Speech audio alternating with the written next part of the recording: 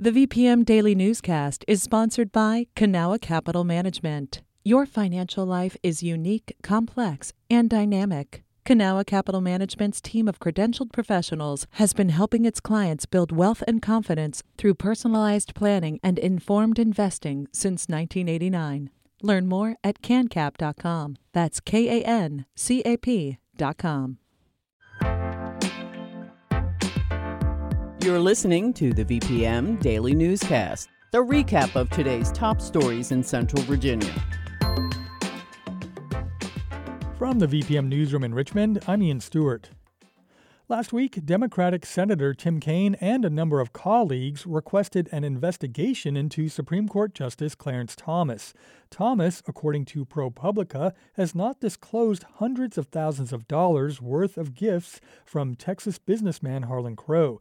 The conservative real estate developer has a few Virginia connections. Crow donated to campaigns for Governor Glenn Youngkin and Lieutenant Governor Winsome Earl Sears, according to the Virginia Public Access Project.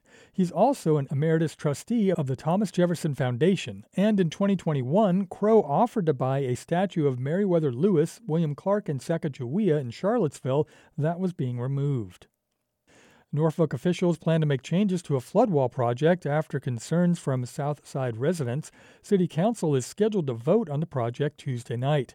Catherine Hafner with WHRO News has more. The Resilient Norfolk project is a $2.6 billion federal agreement with the Army Corps of Engineers. City Council postponed a vote on it last month after environmental justice concerns. Sharon Hendrick is president of the Compostela Civic League. She says the plan did not include any physical flood barriers on their side of the Elizabeth River. We were told some basements would be filled with concrete and then some homes would be elevated, and that wasn't sufficient enough for us.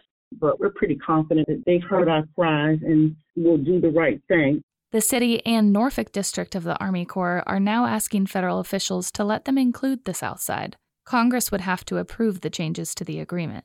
Mayor Kenny Alexander says the issue is the way the government calculates what's worth protecting. That's often based on things like property values. The cost-benefit analysis may not factor in the sentimental value, the historical value, the social value. The Army Corps says they'll still work on the first phase in the meantime. That was Catherine Hafner with WHRO News. Last week, the city posted a job description for a chief of police with a salary range between $155,000 and $247,000. The position has been held by acting police chief Rick Edwards since fall 2022. Now, Edwards has officially applied for the spot, according to NBC 12. In a statement, Edwards called his tenure in the position both challenging and rewarding. He took over after Gerald Smith resigned from the job following criticism of his statements around an investigation into an alleged 4th of July mass shooting plot at Dogwood Dell. Next week, the Virginia Board of Education will formally consider a new proposal to put more weight on standardized test scores in school ratings. It could make it harder for Virginia schools to become fully accredited. Right now, close to 90% of schools have met the state benchmark. Megan Pauley with VPM News reports. The Youngkin administration wants to add a separate indicator of school quality that only shows the percent of students scoring proficient in reading and math.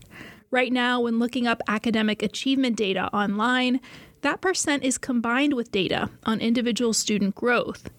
VCU professor Kim Bridges was on a state work group last year looking at Virginia's accreditation process.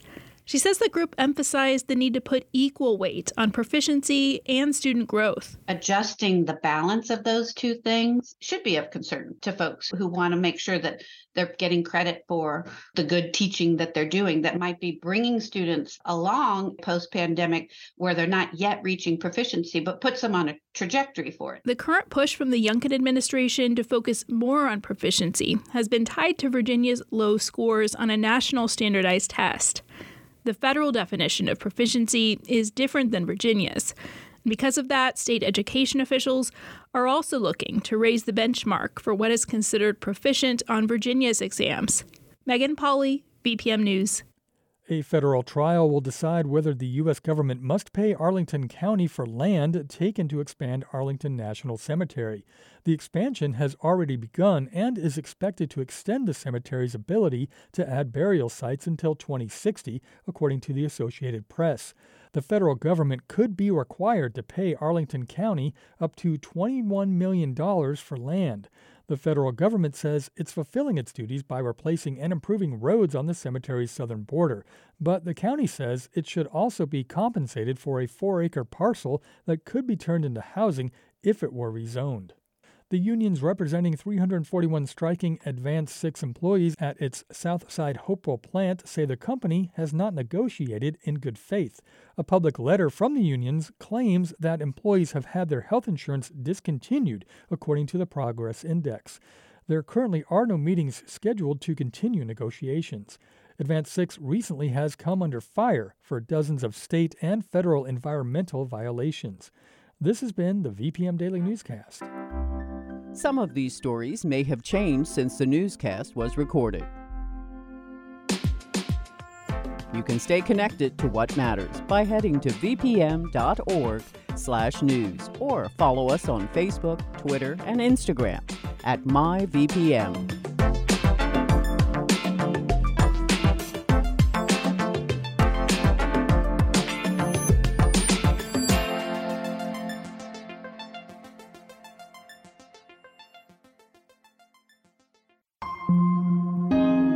VPM. Hi, it's Terry Gross, the host of Fresh Air. We bring you in-depth, long-form interviews with actors, directors, musicians, authors, journalists, and more. Listen to our Peabody Award-winning Fresh Air podcast from WHYY and NPR.